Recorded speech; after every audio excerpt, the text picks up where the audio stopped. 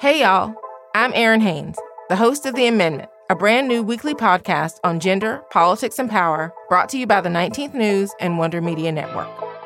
You've probably heard the news that this election year, our democracy is at stake. On The Amendment, I'm breaking down what that actually means, specifically for the marginalized folks who depend on our democracy the most. This is a show that dives past the headlines and gets clear on the unfinished work of our democracy. Listen to The Amendment now, wherever you get your podcasts.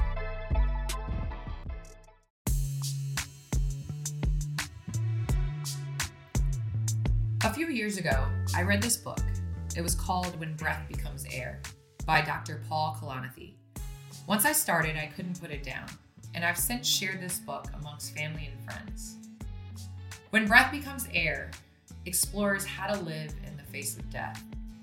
Today, I have the opportunity to talk with Dr. Paul Kalanithi's widow, Dr. Lucy Kalanithi, a physician, a writer, a mother, and host of the podcast Gravity. She's become something of a North Star for people going through loss. Please welcome Katie's mom, Dr. Lucy Kalanithi. Well, doctor, thank you so much for joining me today. First and foremost, how is Katie? I know she's 6 years old, and this has to be such a fun time for you. Yeah. Well, we're recording this just before Halloween, and today's the Halloween parade. She's dressing up as a squid. She identifies with the villain and the squids of the world. But I'm excited. So I love it. So second grade, what is her passion? Is she into sports? Is she is she going down the medical path? What? She's a big reader. She is kind of introverted, but also like a power player. She's hard for me to predict. She wants to be a vet and a baker. So whatever that is. We're really different from each other, so she's going to surprise me. I absolutely love it. I am just blown away by When Breath Becomes Air. It's a book that I was fortunate enough to read 4 years ago. And I just think I've given it to almost all of my family and my friends, just because I think it is just so well written, so passionate, so authentic, you laugh at one moment and you're crying the next. What was that process like going through with publishing? Yeah. The book came out after Paul died. So as you know, he was a doctor and then had this dream of being a writer and was a really good writer. And then when he got a terminal illness, he was 36 and he ultimately couldn't be a doctor anymore and started writing. I wrote an epilogue to it after he died. And then the publisher said, "Are you willing to go on the book tour?" And I was like, "What are you talking about?" But I kind of was like, I'll do anything for Paul. The experience of taking his words out in the world, like you said, was actually amazing. Because I feel like so often if something hard happens to you or somebody dies, people are so nervous to ask you about it or don't know what to say. And this was sort of the opposite. It was like literal strangers were asking me about Paul, and I really wanted to talk about Paul and have people say his name, and it made me feel really connected instead of isolated, to be out in the world talking about him and his work. And then also I just feel like, it's so shocking when somebody dies. I knew that he was going to die, but it's still so existentially bananas. They were here and then they just disappeared. He disappeared. And I feel like getting to keep doing that project for him and kind of in a way with him was also just really helpful, because your relationship with somebody continues after they die. You're still loving them, you're still proud of them, you still think about them. And so working on the book stuff was kind of a way to slowly be disconnecting from Paul while also carrying a thing of his forward that I was thinking about all the time. And I just felt bulletproof. I think normally I'd be like, oh no, I have to go on TV. Most people are not used to that. And instead I was just I felt kind of invincible because I was I have nothing to lose. Great, I'll go on TV. And also I'm the expert in my own experience, right? And Paul It's like nobody's trying to stump me. So a bunch of things kind of conspired to make it feel bizarrely nice. There was something that you said in that vlog that it talked about how there were things that he discussed within the book that were difficult. Like you went through difficulties within your marriage. You know, we often find vulnerability to be extremely hard, but once you go through it, you realize that that's absolutely what you need. Yeah, totally.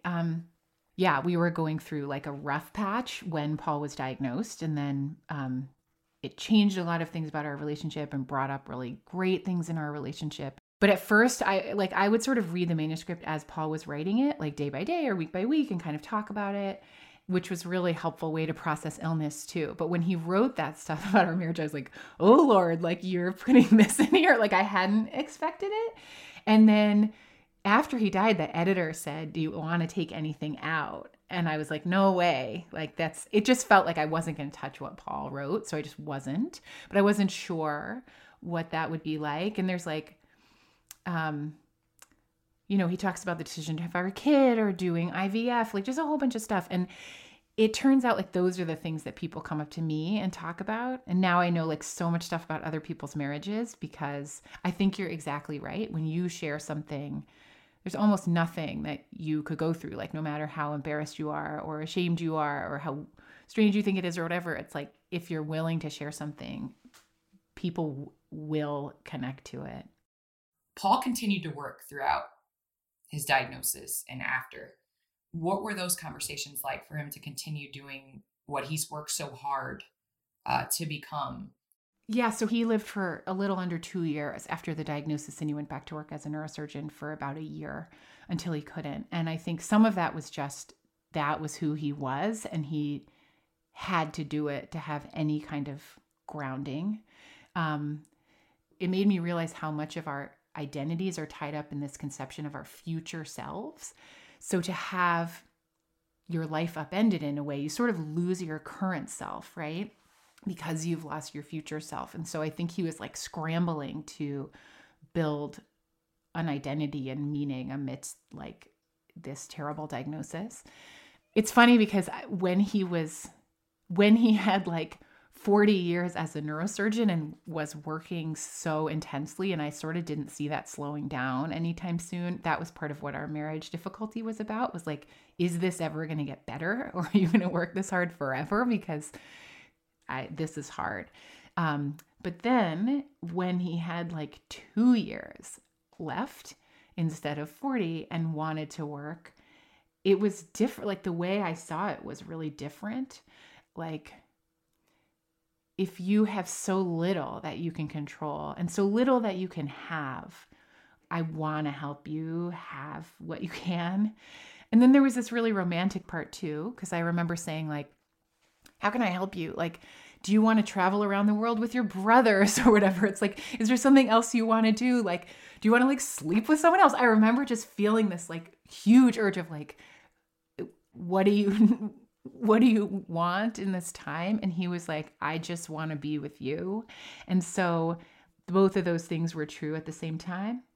I always ended up thinking, at least in reflection, there's this neurologist, philosopher, Viktor Frankl. I've learned a lot from his books. And he quotes Nietzsche in one of his books, I think, who said, he who has a why to live can bear almost any how. It's like, if you feel a purpose, you can have a lot crumbling around you and still feel like you have your feet on the ground. Sort of like Maslow's hierarchy turned upside down, it's like you can be missing like a lot. And as long as you feel like you're compelled by something meaningful, you can live. So I felt like he needed it. And then it felt kind of like a team project to help him get it.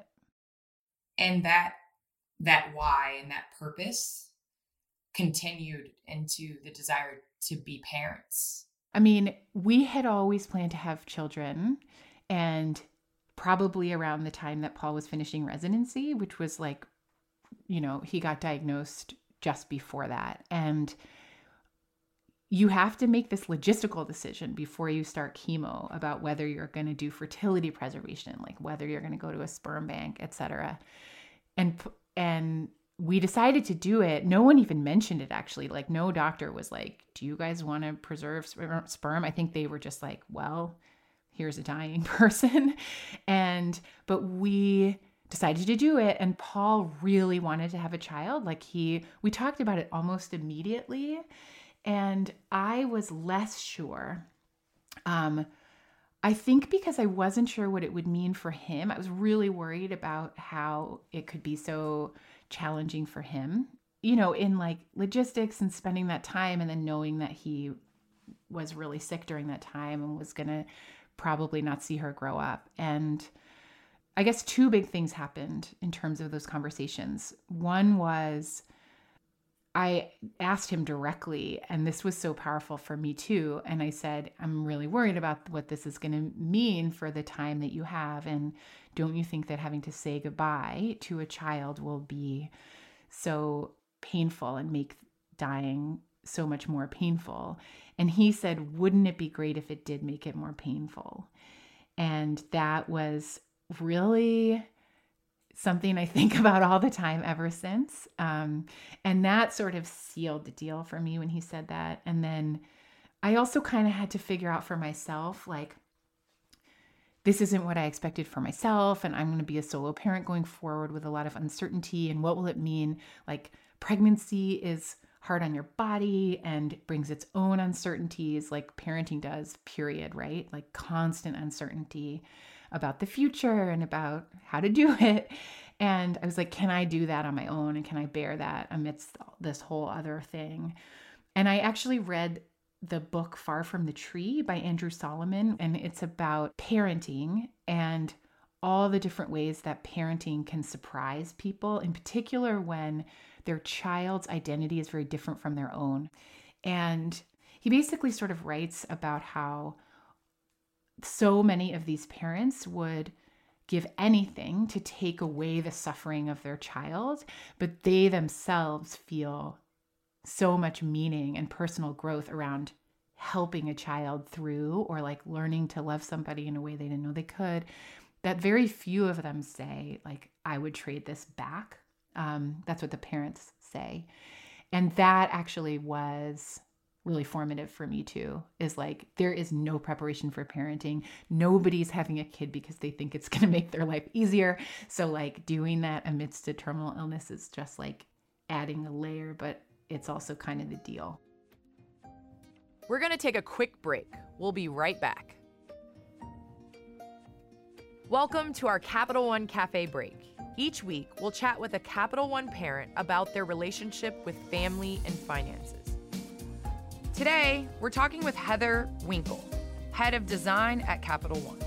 I would love to hear a little bit about your daughter, Gia. She's 4 years old. And what has that been like, just balancing work and being a mom to Gia? Well, I should say it started off fast and furious because we adopted her. We had been in the process for a couple of years, and it was a last minute, can you be here by tonight to meet a 2-day-old baby girl. And wow. My husband and I pretty much dropped everything and flew to another city, and we're instant parents. We never knew exactly what was going to happen at any moment, and we learned right away we were just going to have to improvise and do our best in every moment. And that, in a nutshell, is parenthood.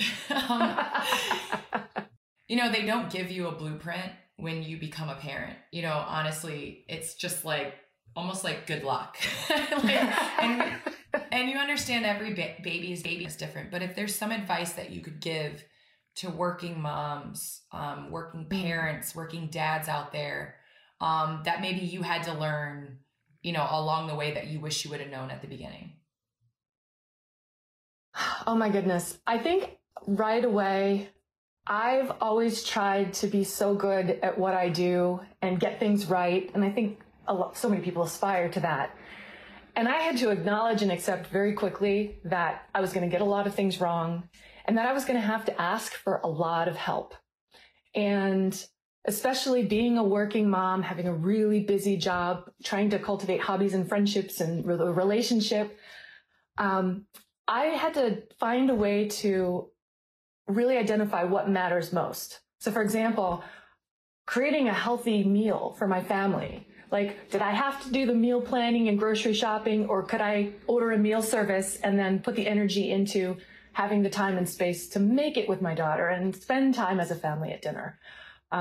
Things like that, where can I get help so that I can focus on the things that are really going to enrich us and build that relationship? And I think the biggest balance that, a lot of moms, I think, realize how important it is to talk about after the fact is the balance of you time. Because, we call you working moms, and that is what you are, but you still need time for yourself. So how have you navigated that in these last 4 years of finding that good balance? Because I know even throughout the pandemic, Layla is better, and our relationship is better when I'm able to have time for myself as well. Oh my goodness, I resonate with that so much. I recently talked with a parent coach. That was another of my accept help situations. I love it. And she asked me a similar question. And I said, well, I've really committed to exercising regularly. And she said, a lot of people have that as the answer. She's like, but in my experience, that gets you to the baseline. That keeps you just barely sane. She's like, Heather, what are you doing to refill your bucket? What are you doing to replenish your soul?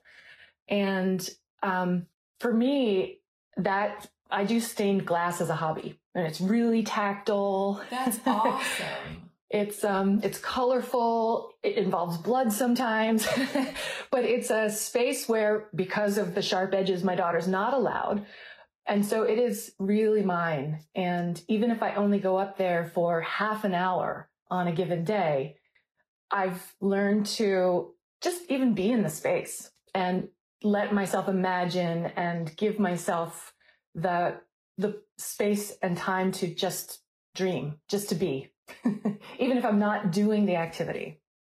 That's so important. And I think in terms of carving out your own space and how you do things and what you want to do for yourself personally is the hardest thing, in terms of mom guilt. I have one last question for you. And this is one of those moments where I think my daughter was probably around 8 or 9, where I had this moment where I had I am my mother moment. Have you had that? I know your daughter is only 4, but have you had moments where, because you're parenting your daughter, Gia, you have become a better daughter or a better partner or a better friend as a result of being the mother of your child?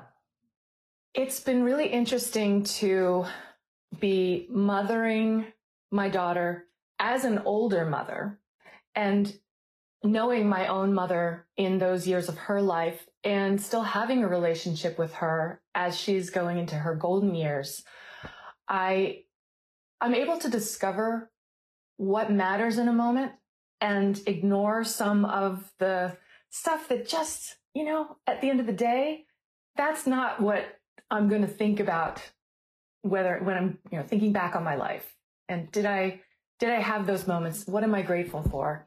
It really just brings it into focus, how fleeting things can be and how important it is to get to know each other and really be present in the times that you have. Thank you so much. I really appreciate this conversation. Thank you so much. We're all a blend of multiple roles, constantly juggling careers with family, side hustles, and community obligations. We're often so busy just reacting that important things like planning our finances tend to fall by the wayside. That's exactly why Capital One opened cafes all around the country. Capital One cafes are more than just a coffee shop or a bank. They're built to be centers of well-being for the community. They provide space for you to take a moment for yourself. Capital One believes financial well-being is made possible by everyday well-being. And that's why I've been so proud to partner with them to bring the cafe to you through their online experience. They have helpful videos, tips, and interviews with other amazing people who can help us learn how to find balance in our lives. It's free and available to everyone, whether or not you're a customer. So make sure to come and visit CapitalOneCafeEvents.com. Hey, welcome back to Moments with Candace Parker. You speak about in a number of interviews, you were trying to do two things. You were trying to figure out how to live without Paul, but you were also trying to figure out how to live with him. That's so important, those words, because I think there's so many times people are going through grief and they're trying to figure out how to navigate the world without him, but you still want to bring them along. You still want them to be a part of your everydayness. How do you find that balance, and how do you continue to find that balance? Yeah, so I just follow my instinct on that. Well, I guess I'll just say, like, Paul feels like he's still a present part of my life. And we've moved to a different house, and I fell in love again and then fell out of love again. And, Katie's not a baby anymore, but I probably think about Paul every day still. And if I think about him, I have the exact same feeling of loving him that I had before. So I feel much less sad than I did before, but the love is exactly the same. And so there's that. And then Katie and I also talk about him a fair amount. So she really likes hot showers, and I don't. And Paul really liked hot showers. And so she'll be like, I'm going to go take a hot power shower, just like Daddy. So she does a lot of stuff like that. I made her a little book about him that has pictures of him. It's kind of like a little storybook. And then she shows up in the middle, which is like an exciting twist. And so I think some of it is just like continuing to talk about him in the course of everyday life and having pictures of him. And then I also, as I'm holding on to him, like, don't want to, what's the word, like canonify or like reify him. It's like, he's got this really well-known book, but when he was alive, he wasn't a famous writer, and he says a lot of beautiful things in the book, but he wasn't a perfect person. He was like a regular person. And so I want to make sure that she knows that too. And then she'll have his writing to reflect on herself, which I think will be really important to her maybe as a teenager or when she's older. That's so beautiful. And I think it's so important for us to not remember just perfection. And there's beauty in that. It's beauty. There's beauty in being human. As a new mom, new moms go through so much just in balancing and things like that. Again, how are you able to continue to raise this little baby? She was 8 months old when he died. So I was going through a lot of grief, but I think the actual parenting struggles are I'm imagining not that different from any parents in any situation. It does feel like a constant exercise in like flexibility and noticing, I'll be like, oh, this is who this person is. Like, what's next in my job for like trying to help her figure out how to be a person, And it's like, I learn a lot from her too. I was talking about how Katie's so different from me. And one of the big ways is circumstance too. Like, she's an only child and I have a twin sister. And so I don't know what that's like. Or like, I grew up with two parents, they were divorced, but I grew up with two parents and she has one, and she's dealing with like this kind of hole in her life. And I don't know what that's like. And so like, in some ways I'm trying to figure out how to lead her, but I'm also trying to figure out how to like watch her and follow her. And learn from her. Yeah. Because I think as parents, that's the biggest epiphany I had. My daughter was 3 years old and she taught me so many lessons, like just in terms of even what I was doing, like being on the phone or having the remote or totally the way I hold my head in the car. Like, oh God, if you want to see, if you want to see yourself, you look at your child. Yeah. And like you said, human, the good and the bad. Right. Totally. Have you had some of those moments with Katie that you've noticed yourself in her, or even Paul? Yeah. I mean, Paul certainly just in like a lot of physical ways, or just in terms of habits.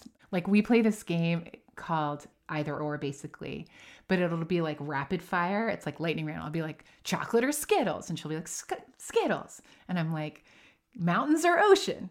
And she'll say ocean. Or I'll say like, staying up late or getting up early? And she'll say staying up late. And I'll be like, you realize she says the exact opposite thing of me every time. And Paul was also the exact opposite of me. And like, I don't know how much stock to put in Myers-Briggs, but like I'm ESFJ and Paul was INTP, which is like literally the opposite on every axis. And so I think it is like you learn to live with someone who like arrived in your home and like you don't own them and you're figuring out how to help them be a person, but it's both, right? Like you want to hear a crazy thing that Katie said. Katie sometimes says things, I'm sure all children do, that like reframe the way we think. And one time she just said this really profound thing that also changed the way I think. She found this little bell that it's like a little Indian engraved bell with a red cord on it that we had given to people who came to our wedding. It was part of this like little gift bag thing that Paul's parents made with us. And she was like, what is this bell? And I was like, this is a bell from my wedding with Daddy. And she's like, was I at that wedding? And I was like, no, you weren't there. You weren't even born yet. And she said, was I in your tummy? And I said, no, you weren't even in my tummy yet. And she said something like, oh, that's because that's when I was dead. And I was like, whoa, like, kinda. I think in all of this, and I've experienced just with reading your book and just with talking to you, that you've done this, obviously for your late husband and for yourself, but you've also helped a number of other people just throughout their experiences. And I was, reading a number of your interviews, and a lot of the questions that come up is like, why me? When you're going through experiences, why me? And you basically talk about the interconnection in life and in death, and how, this process has taught you, even through the history of time. You look back at memoirs, you look back at, different things in history and how people speak of death. And there's like an interconnectedness in that. Just going out on tour, what were some of the things and some of the topics that people kind of talk to you about? Just, even now with parenting. I mean, the overwhelming one is that most people are just like, I wish we talked about hard things more. And I think that's changing somewhat during the pandemic because everyone's been like raw or angry or needing to connect. And so I actually think we are talking about hard things more than we were before, I think. Or just the idea that I hear from people like that suffering is a feature, not a bug. Like it is not some side thing in life that hopefully you don't have to do. It's like really part of it. I think like the idea that we can't avoid suffering and that there's potentially something to make of suffering. I don't know. I think trying to figure out how to make sense of suffering has been a big thing that I end up talking with a lot of people about.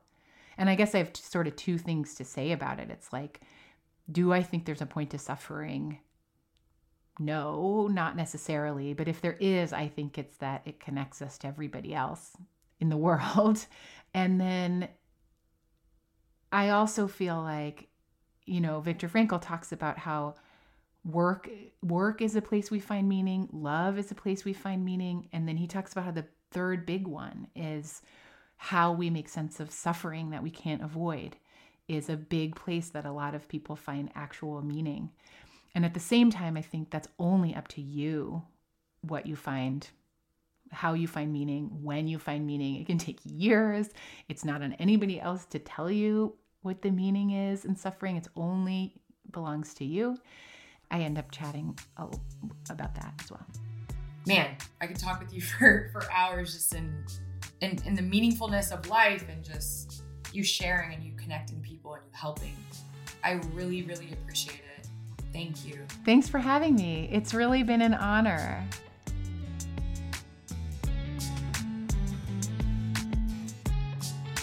That's it for this episode of Moments with Candace Parker. If you've got a question, a story, or a moment you'd like to share, please leave a voicemail at 732-889-3358. If you'd like to learn more about the show, you can follow us on Twitter at WMN Media or on Instagram at WMN.media. You can also follow me, Candace, at Candace Parker on Instagram. Moments with Candace Parker is a Wonder Media Network production. It's produced by Maddie Foley and Brittany Martinez, with help from Alessandra Tejeda. Our executive producers are Robin Roberts and Jenny Kaplan. Special thanks to our exclusive season sponsor, Capital One. See you later.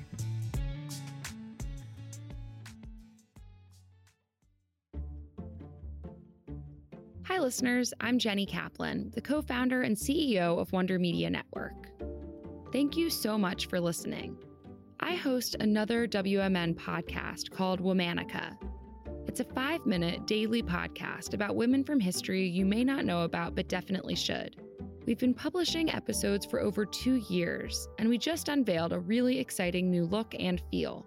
This month, we're telling the stories of Indigenous women from around the globe. Head on over to Womanica and take a listen wherever you get your podcasts.